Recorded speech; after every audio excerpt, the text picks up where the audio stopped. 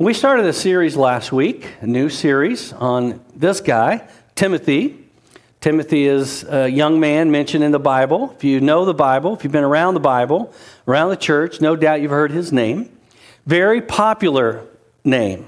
He gets almost as much press, if you will, across the Bible as anybody else. 12 books he's mentioned in, and that's mainly because he's partnered up with the Apostle Paul. You remember, the Apostle Paul tapped him on the shoulder. We'll look at that briefly here as we recap last week, and said, travel with me and be on my team. And so Timothy is with Paul in a lot of the books Paul writes. So when Paul writes a book, he would include everybody that's with him on the team in that location and address that letter from him and the team to the particular group of believers wherever he's writing. And the driving question that I want you to get in your brain, your psyche for this series is this question. And this is an important question. It ought to be our question. If you're already a believer, and even if you're not, this is an important question. And this question cuts right to the chase of what are you doing with your life? What agenda are you pursuing? Whose plan are you after? And this question doesn't mean you can't do what God has gifted you to do, what God really swells your heart up to do. It doesn't mean that you can't have fun, you can't enjoy your life and do all sorts of things. In fact, I would say this will enhance your life if on your journey and for your journey, you would ask this question. I would like you to read it with me today, okay? Let's read it out loud because I want you to kind of hear yourself ask this question. And maybe you're reading it today, but perhaps this week or later in the series or next year, you'll get to the point in your life where this is your burning question.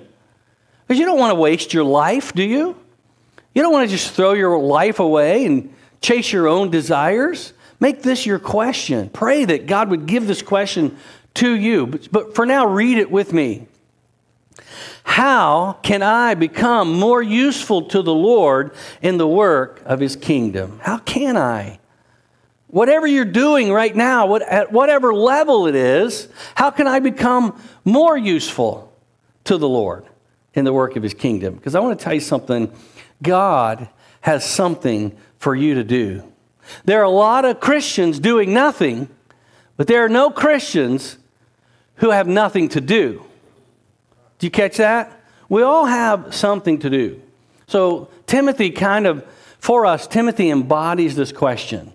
Last week we saw where Paul had what we called an honest disagreement with another guy named Barnabas. You remember this? Paul and Barnabas went on this first missionary journey. It was a successful journey. They did a lot of great things. And they went through trials and tribulations, persecutions together. They had highs, they had lows. They became close, but they got to the point to where they had an issue. Paul said, let's go on another journey. And Barnabas said, okay, let's take John Mark. And I don't know if you remember, but we talked about John Mark, another young man like Timothy, who for some reason left the journey. He left the team. He deserted them, is what the word is. And so Paul said, absolutely not. We can't take John Mark. He left us. Why would we think that we could have an unreliable member of the team? But John Mark was a cousin of Barnabas, and Barnabas was all about people. He was the son of encouragement. He said, let's give him a second chance. For Barnabas, it was about the man, John Mark. For Paul, it was about the mission, taking the message to the gospel. Nobody's wrong. Nobody's right here. We can have both of these or either one of these. There's got to be some balance. It was an honest disagreement. They parted ways. Christians will disagree sometimes. Amen? You ever disagree with your wife, fellas? That was a trick question. You shouldn't publicly anyway, right? And, there'd be an honest disagreement, but that doesn't mean we have to be disagreeable and ugly and, cancel. So that disagreement, when they parted ways, Barnabas did take John Mark on a journey. We don't know anything about that because Luke didn't go with him. He went with Paul. And Paul took Silas, and when they went to Lystra on this journey, they met a young man named Timothy, and Paul said, man, you have a great reputation, and you're a young man I could use on my team. This opened the door for Timothy. Sometimes the disagreements are the partings, the bad things, will open the door for the good things. That might be something you needed to hear today. Might be a bad thing going on in your life. You may be running away from something. You may be disagreeing with someone. You don't have to be mean about that or disagreeable, but it might be leading to something bigger and better for you. For Paul and Barnabas, it led to Timothy joining the team. Now, I've listed on the outline a way for you to read ahead and get to know, and it's at the QR code. So if you have the QR code, you can go to that sermon outline, and on the sermon outline, the second page, there's the reading so you can read ahead. And the reading for this week, for this message, is Acts chapter 17 and 1 Thessalonians, the entire book. It's a very short book. You can read it easily in a half hour, probably. If you need an hour, go ahead and take an hour. And these are the two places we're going to be at today. Acts 17 is the second half of the second missionary journey. The first missionary journey was Paul and Barnabas. They went a lot of great places. That's Acts 13 and 14. Acts 15 is the great gathering in Jerusalem of the leaders where the Judaizers wanted to require certain things of people like circumcision in order to be saved. The end of Acts 15, there's a disagreement. Acts 16 is the second missionary journey. We're going to be in Acts 17 because the journey's already started and the Apostle Paul has got his team together. And last week I compared this team to a special forces team. How many of you know the military has special forces, right? I deployed to Afghanistan with the Special Forces Battalion, and they have teams. They're 12-man teams, and every man on the team has a job. Every man has a job. One of the men is a medic. It's his job to lead the way. They call him Doc. He's not a doctor, but he's the lead medic. But every Special Forces team I know calls him Doc. He's the Doc. And then there's somebody that's over technology. You know, he's the guy he's the communications guy. And then there's the commander, the team leader. And then, everybody has a job. And every job has to be done. And if it's not done, the team's ineffective. It's not as good as it could be. Now, going back to this question, how can I be more useful to the Lord in the kingdom, in His work? I want you to kind of think of this campus and really of the entire church as being like a Special Forces team. If you don't ask this question, then it probably means you're not doing what God has for you to do. You with me? So, got to ask the question for the church to be an effective tool for the gospel today. So, this is the second missionary journey. It's already started. There's a lot of narrative activity in Acts chapter 16. It's an incredible chapter. There's highs, there's lows. The Philippian jailer comes to Christ because Paul and Silas are praising God at midnight. You remember that? He came to Christ. He trusted Christ. They were baptized that very night. There's persecution. There's lots of things happening in Acts 16. You should read that sometime. And then we're in Acts 17, and we haven't even heard, other than Paul tapping Timothy on the shoulder, we haven't heard Timothy's name mentioned. So, I believe is going on there. I think Timothy's serving. I think he's serving. He's just doing his job. So here we are, Acts chapter 17. As was his custom, Paul went into the synagogue. This is the Jewish school or place where they gathered, the Jews. And on 3 Sabbath days, he reasoned with them from the Scriptures, explaining and proving that the Messiah had to suffer and rise from the dead. This Jesus I am proclaiming to you is the Messiah, he said. Some of the Jews were persuaded and joined Paul and Silas, as did a large number of God-fearing Greeks and quite a few prominent women. I don't know what a prominent woman is, but I think it's a woman of influence. Like Lydia. They met Lydia in Acts chapter 16, a seller of purple, a businesswoman. She came to Christ. So Paul was a master in the Old Testament. He says in Philippians, he's the Hebrew of Hebrews. He was a Pharisee. These guys knew the Bible. They knew the Old Testament. They knew what God said. They didn't often know what he meant, but they knew what he said, and they were able to connect the dots. And once Paul became a Christian, when the light turned on for him on the road to Damascus, he spoke to Jesus, the risen, ascended Jesus. He came to the realization to connect the dots, Mark. He understood that the Old Testament was all about Jesus. It was all about Jesus. And that was an incredible leap of faith for Paul. A guy who used to hunt down Christians and put them in jail and persecute them and stand by while some are being stoned to death. It's a big leap of faith. So now Paul's a Christian. He's masterfully using the Old Testament to show that Jesus is the long-awaited Messiah. Recently, somebody, I don't know if Dave, if it was you or Luke or whoever, told me about this series called The Chosen. How many of you have seen The Chosen? You can get this series on your Bible app. You can get it on your Bible app. I bought it. You can get it free on your Bible app. I bought it on Amazon Prime and downloaded it so I could watch it. Some of us went to Colorado this week and watched it on the airplane. I got it all but the last episode watched. And this is one of the most gripping, incredible series, I wouldn't say done by Hollywood, but done by someone, Dallas Jenkins, that shows you how Jesus was the Messiah. And I want to tell you something. This is just a plug for me. Every episode brought me to tears. Every episode brought me to tears. You should watch it. I don't know if that's your experience. Every episode brought me to tears because it was so gripping. Because you're in the first century and you're like, what would it have been like to live with this man? And it helps you understand how some completely missed it. Some completely missed it. When Paul preached the gospel, most people didn't miss it. He preached it so powerfully and masterfully using the Old Testament. And the Bible says a lot of people came to Christ. A lot of them, a lot of Jewish people. You know, that's who the gospel went to first, was the Jews, because that's where he preached, in the synagogue. It was an easy audience. They were already there. They were already interested in the Old Testament. So Paul just took the next step. He said, we're going to talk about the Old Testament. We're going to talk about how the Old Testament relates to Jesus. But not everybody believed. Other Jews were jealous, verse 5 says. So they rounded up some bad characters. Luke, you know what a bad character is? And these are guys you don't want to mess with. Bad characters from the marketplace formed a mob and started a riot in the city. Wow. I could stop there and talk about that. They rushed to Jason's house in search of Paul and Silas in order to bring them out to the crowd.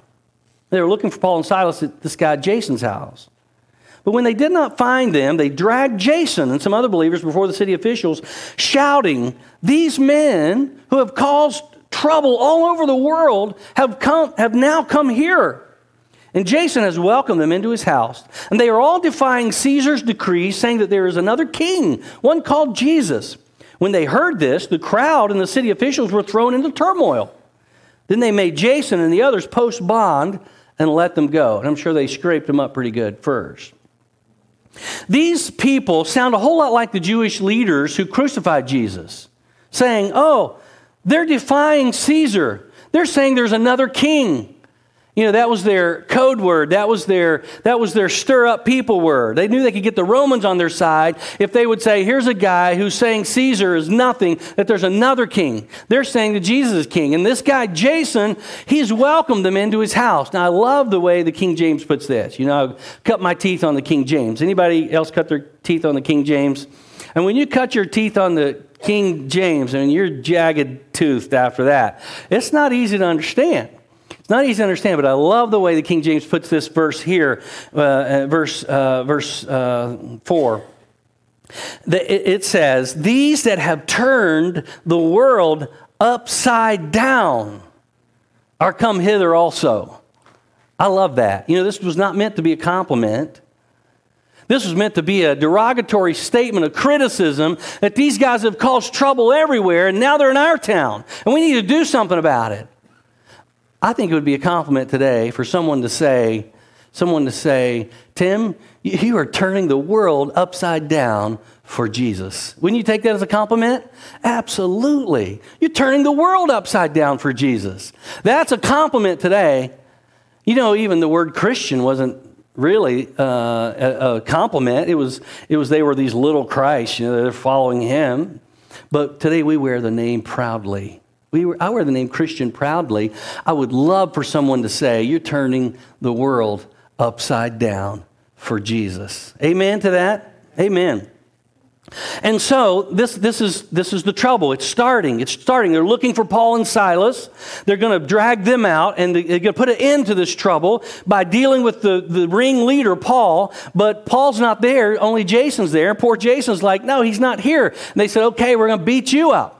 And so they drug this guy out into town, out in the street, along with whoever's in his house, and they beat them up, and then they made him post bond and leave. So this is the story. This is what's happening.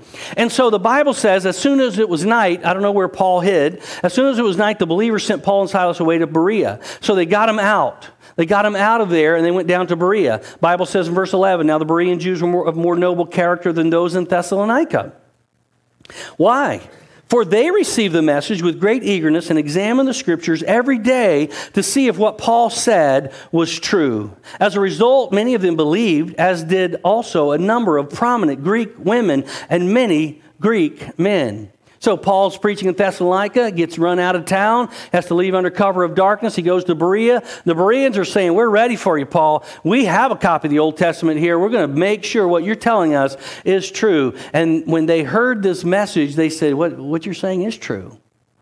We believe. Man, this is so good. This is so rich that these people were eager to hear what Paul was saying. You know, I don't know. It's just, I've been in the ministry a long time. I've been here a long time, and it seems like we're not really doing the job that we ought to do of getting our people interested in searching the Scripture. You know, when I was a kid, even when I wasn't a kid, when I was an adult, my grandmother was an old Church of God lady, Church of God, Cleveland, Tennessee. How many of you know that Church of God? Wore the hair up on top. You know, when she took it down, it was down here to her ankle bones. Never wore a pair of pants. Never wore jewelry. And she was a godly woman. Church of God lady. And she said something to me when I was a kid that I don't think she meant it as a slam. I think it was a compliment. But I didn't go to her church. My mother took us. That was where my dad grew up. My mother took us to this tribe of church, Christian church. And so she told me one time, some question came up about the Bible, and I was just a little kid, maybe 13, 14 years old, and she looked at me and she said, well, your church is a church of the book. What does it say? It kind of put me on the spot because I didn't know what it said, but I was supposed to because I was from this particular church. And now I kind of wear that as a badge of honor, that I was a part of a church that was known by other churches as people who were all about the Bible. God forbid someone accuse us of, bringing up the Bible again. Just bring up the Bible. But wouldn't it be great to have that also as a criticism from the culture? You're always trying to bring up the Bible. I tell you, we need to know what we believe, and we need to know why we believe it. Paul was so good at that. I'm afraid we're teaching kids today what we believe, but they're going out and then they're just getting knocked off their horse. This is what we call apologetics, and we meet tonight, don't we, Luke? First Sunday of every month, Luke leads a group, an apologetics group, where we discuss why God makes sense. Why does God make sense today? Why is it was it easier today to believe in God than any other time in the history of our world? And we talk about that every first Sunday of the month, and tonight's tonight. So Paul is preaching this stuff. He's preaching this, and the Bible says, now the Berean Jews were more noble character. Also, many of them believed. Verse 14, the believers immediately sent Paul to the coast. Oh, now let me read verse 13. Look at verse 13. When the Jews in Thessalonica learned that Paul was preaching the word of God at Berea, these people are haters. They're still in Thessalonica, but they hear Paul's in the next town. Some of them went there too, agitating the crowds and stirring them up. Troublemakers. Verse 14, the believers immediately sent Paul to the coast, but Silas and Timothy stayed at Berea, and those who escorted Paul brought him to Athens, and then left with instructions for Silas and Timothy to join him as soon as possible. So you kind of got the picture here. Paul gets run out of Thessalonica. He goes to Berea and goes to the same synagogue kind of thing, starts preaching. Those people believe, but when the Thessalonians hear that he's preaching in the next town, they're not happy. They go down and run him out of that town. So Paul has to kind of leave under cover of darkness. And so because he left in a hurry, he still had some things to say. And so he writes them this letter. This letter is the book of 1 Thessalonians. 1 Thessalonians starts out like this. Paul, Silas, and who? Timothy. They're all there together. To the church of the Thessalonians in God the Father and the Lord Jesus Christ, grace and peace to you. Now, let me tell you what I think Timothy's job was. Timothy was young. How many of you remember being young? Yeah, he was young. His legs were young. How many of you remember having young legs? When you could just run and you didn't get tired. They will walk, not grow weary. They will run, not get tired. And so they didn't have the internet. They didn't even have the Pony Express. You know what they had? They had Timothy. Paul says, Timothy, take this letter that I've written and run it back up to Thessalonica. And be careful. There's bad people out there, bad characters out there, and don't run into any bad characters. You need to get going, you go fast. Timothy was a herald. A herald. This came into the preaching lingo, that a herald of the gospel. He carried the good news. Blessed are the feet of those who bring good news. And that's where that came from. And Timothy carried this letter. He's young. You're not going to catch him. Now, if it'd been me running, well, it wouldn't have been me running. Maybe when I was 20 or 30 or maybe even 40. But somebody just told me once you hit 45, man, it's all downhill. Well, downhill sounds good, but have you ever tried to run downhill when you're past 45? Your head gets going faster than your feet, and it's not a pretty sight. So that's what Timothy did. Timothy's running this letter back up to them. And so Paul says, our gospel came to you not simply with words, but with power. There were some great things that happened with the Holy Spirit and deep conviction. And you became imitators of us and of the Lord, for you welcomed the message in the midst of severe suffering with the joy given by the Holy Spirit. I'm sure when Jason heard that part, severe suffering, he said, I remember the severe suffering when I was pulled out by the hair of my head in the street and beat up for the gospel. Paul said, even then, you accepted this message. You didn't throw in the towel. It got too hard. People didn't like you. They didn't like your posts. They didn't say, this is good. I really like your lingo. You're not offensive. You don't use the word Jesus. You're not bringing up the Bible. Oh, that's what we like. Oh, to be hated by the culture and be loved by God. You can't have both. Well, you can't have both. You can't be loved by both. So, Paul writes in chapter 2, we had previously suffered and been treated with outrageously in Philippi, but yet we still shared the gospel everywhere. Chapter 2, verse 17. Brothers and sisters, when we were orphaned by being separated from you, this is when Paul was sent down to Athens, for a short time in person, not in thought, out of our intense longing, we made every effort to see you, for we wanted to come to you. Certainly I, Paul, did again and again, but Satan blocked our way. Now let me say something here.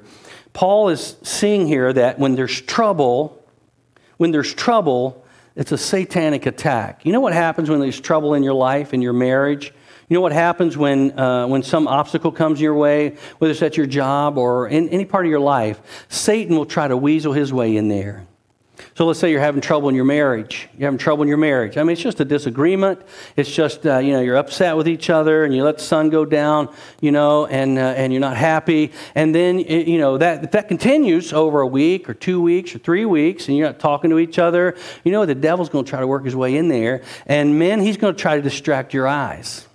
He's going to try to move your eyes over here.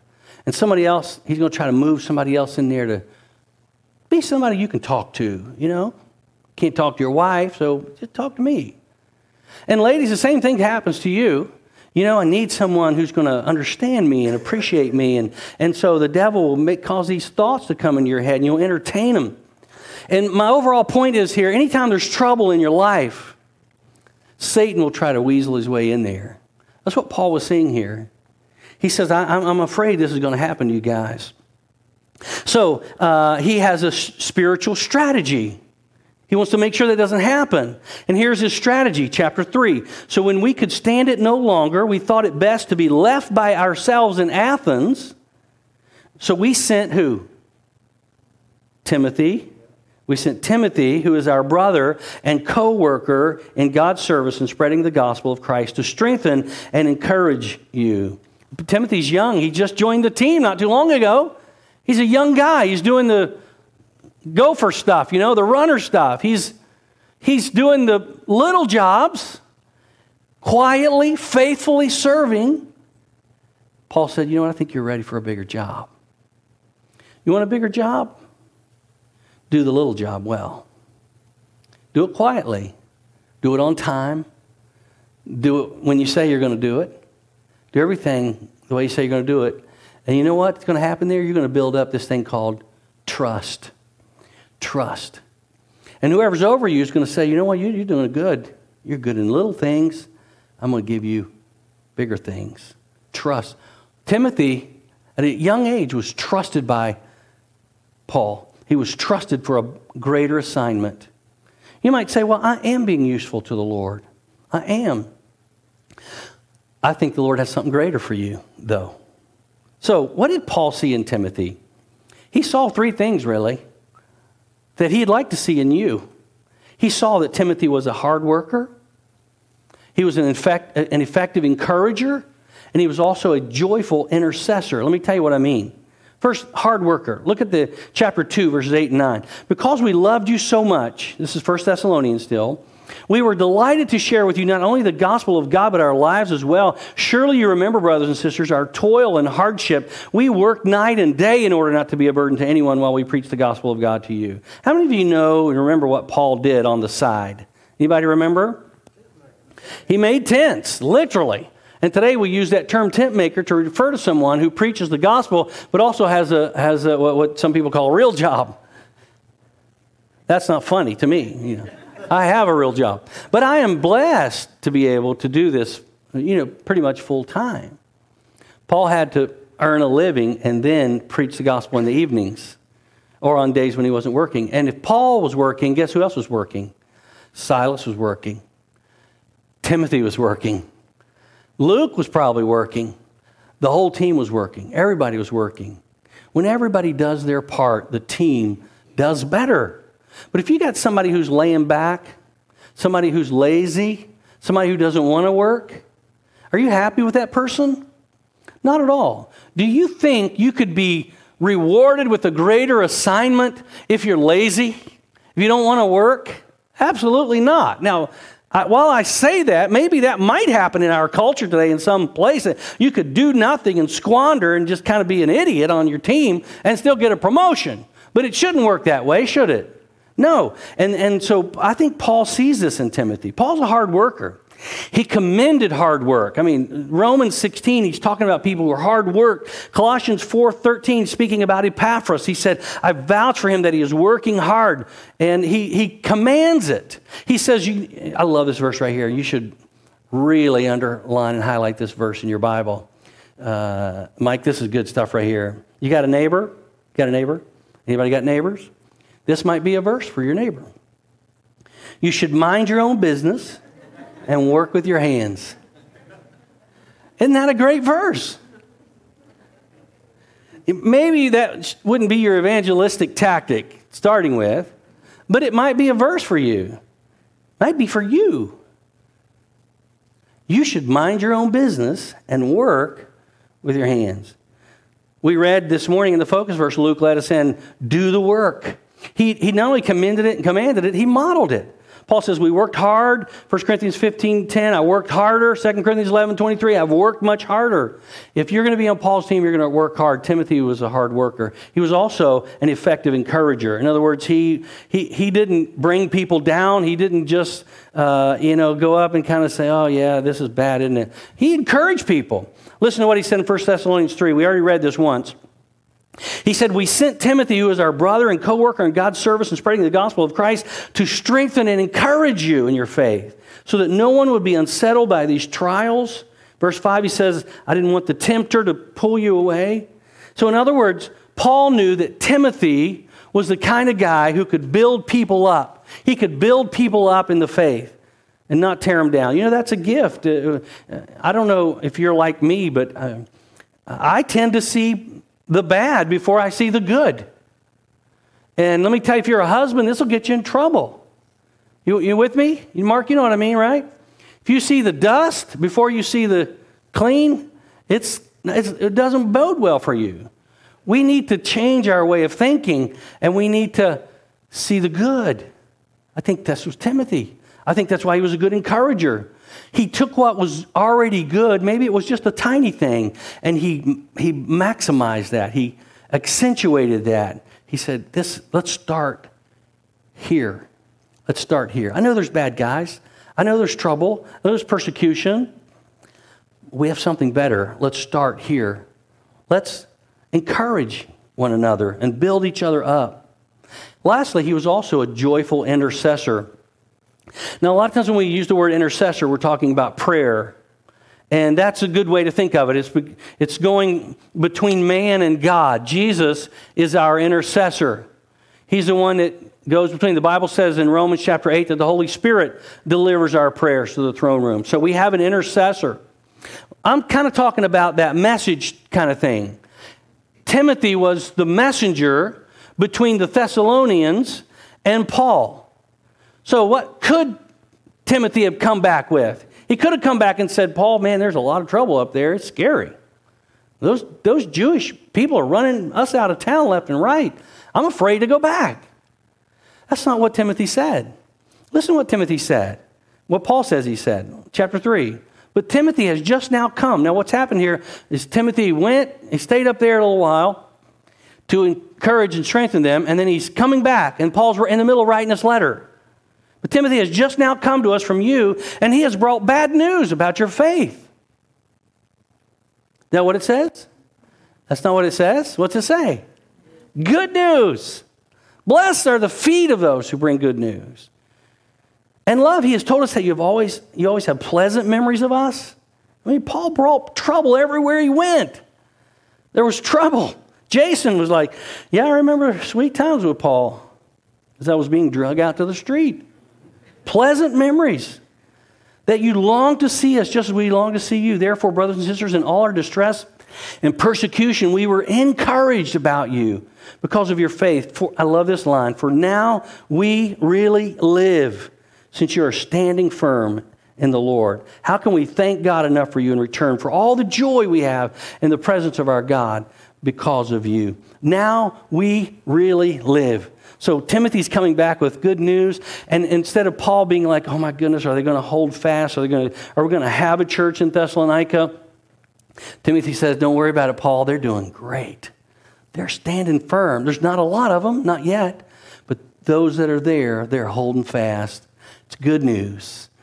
Paul says, now we really live because of the news.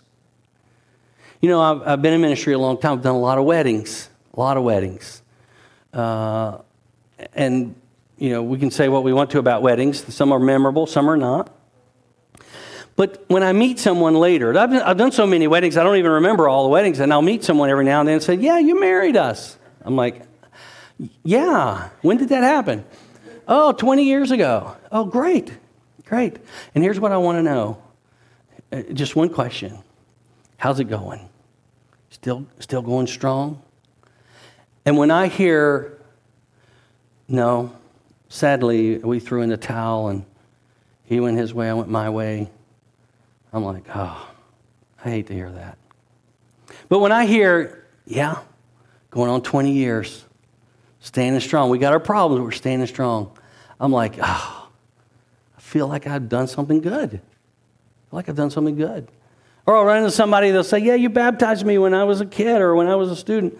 I don't remember that. Yeah, you did. Well, how's it going now? I really live when they're doing well. You understand what I mean? John wrote a book, maybe 2 John, I think, when he said, I have no greater joy than to hear that my who? My children are walking in the truth. I tell you, that gives a parent joy, doesn't it? Those of you with grown kids, gives you so much joy. When you raise your kids in the church and they go off on their own and they do their own thing and they still walk with the Lord. You know, statistics tell us by the year 2050, and you might help me with this number, John, 30 million young people will have walked away from the faith by the year 2050. That's not so far off now. According to trends, you know, we always say 7 out of 10 young people who are active in the church today will give up their faith when they're hit with hard issues out there in the university or out there in the world. How can we feel good about that as a church? We can't. We can't feel good about that. Wouldn't it feel good if we sent kids out and they came back and they said, we're standing strong. We've started a new church. You know, some of us went to Colorado this week, took the student ministers, Luke and Philip, and we got a plan. We're putting together a plan to make Gateway that kind of church where young people can not just know what they believe, but why they believe it. So when they go out in the world and they hear this opposition, this persecution, they can stand up proudly and say, I hear what you're saying, but I don't just believe this. I believe it for this reason. And that's what we want. That's what we want kids to be able to do. Parents, wouldn't you like that? Wouldn't you like to know that this is a place where kids aren't just getting foo-foo stories, but they're getting some meat, they're getting something good that'll hold them solid when they go out there in the world?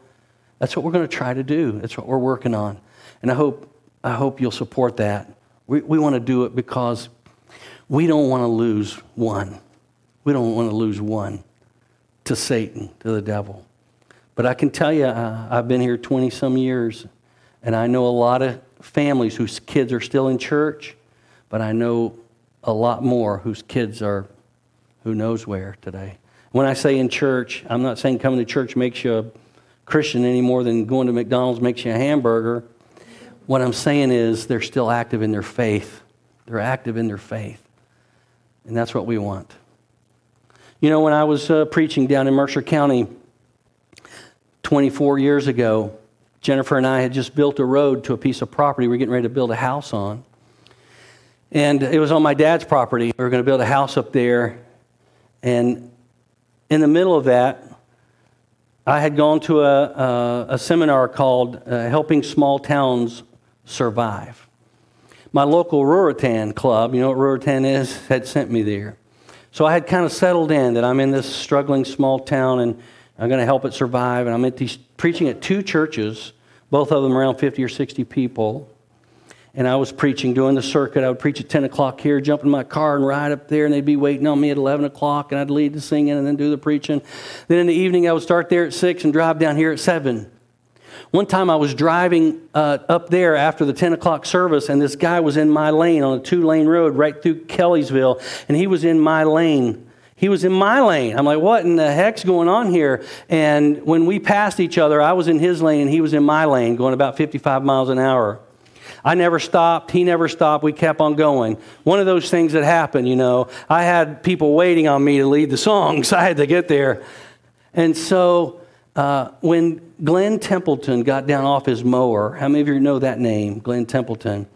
Yeah, I never thought I'd have a day in a Gateway church where somebody didn't know Glenn Templeton. But this is awesome.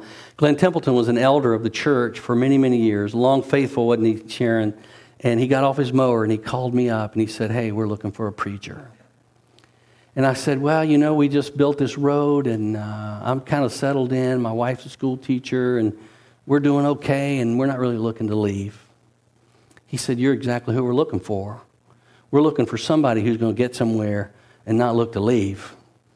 I said, well, okay, I'll come visit you. And then that was the end of the story.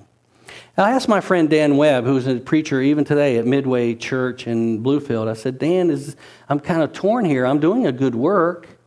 Why would I give up a good work? And he said, yeah, Dave, you are doing a good work, but why would you just do a good work when you can do a greater work? There are more people up there who knows what God has for you. And that still rings true for me. And let me tell you something. I'm going to ask you the question. You might be content where you are. You might be happy where you are. But I'm going to ask you, why are you content with just doing the work you're doing, the good work now, when you could have a greater assignment? That's what Timothy did. That's what you can do. Sharing the gospel of Christ with those who need to hear it. God bless Glenn Templeton. God bless Paul. God bless you for saying, I'll go. Whatever you want me to do, Lord, I'll do it. Let's pray. God, may that be our prayer today. May we be trustworthy.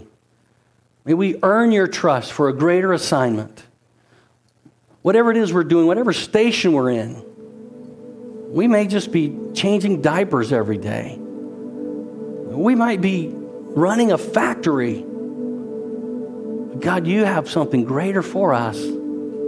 Help us to see it and understand it. And that may not necessarily mean abandoning what we're doing, but seeing how we're doing it for you and seeing what kind of an impact it's going to make on the kingdom. Lord, help us to use those eyes.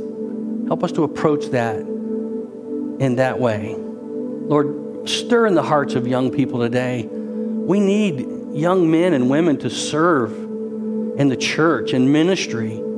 There's a lack of them. There's fewer and fewer. And God, our culture is telling them that they can't do well, that it's not for them. But Lord, we need people of all walks of life to stand up and say, I want a greater assignment. Give it to me, God.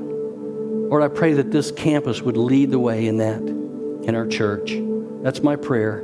In Jesus' name, amen. Would you stand and sing this last song of worship with us today? If you need to come pray or need prayer, or you want to make a decision for Christ, you come as we sing.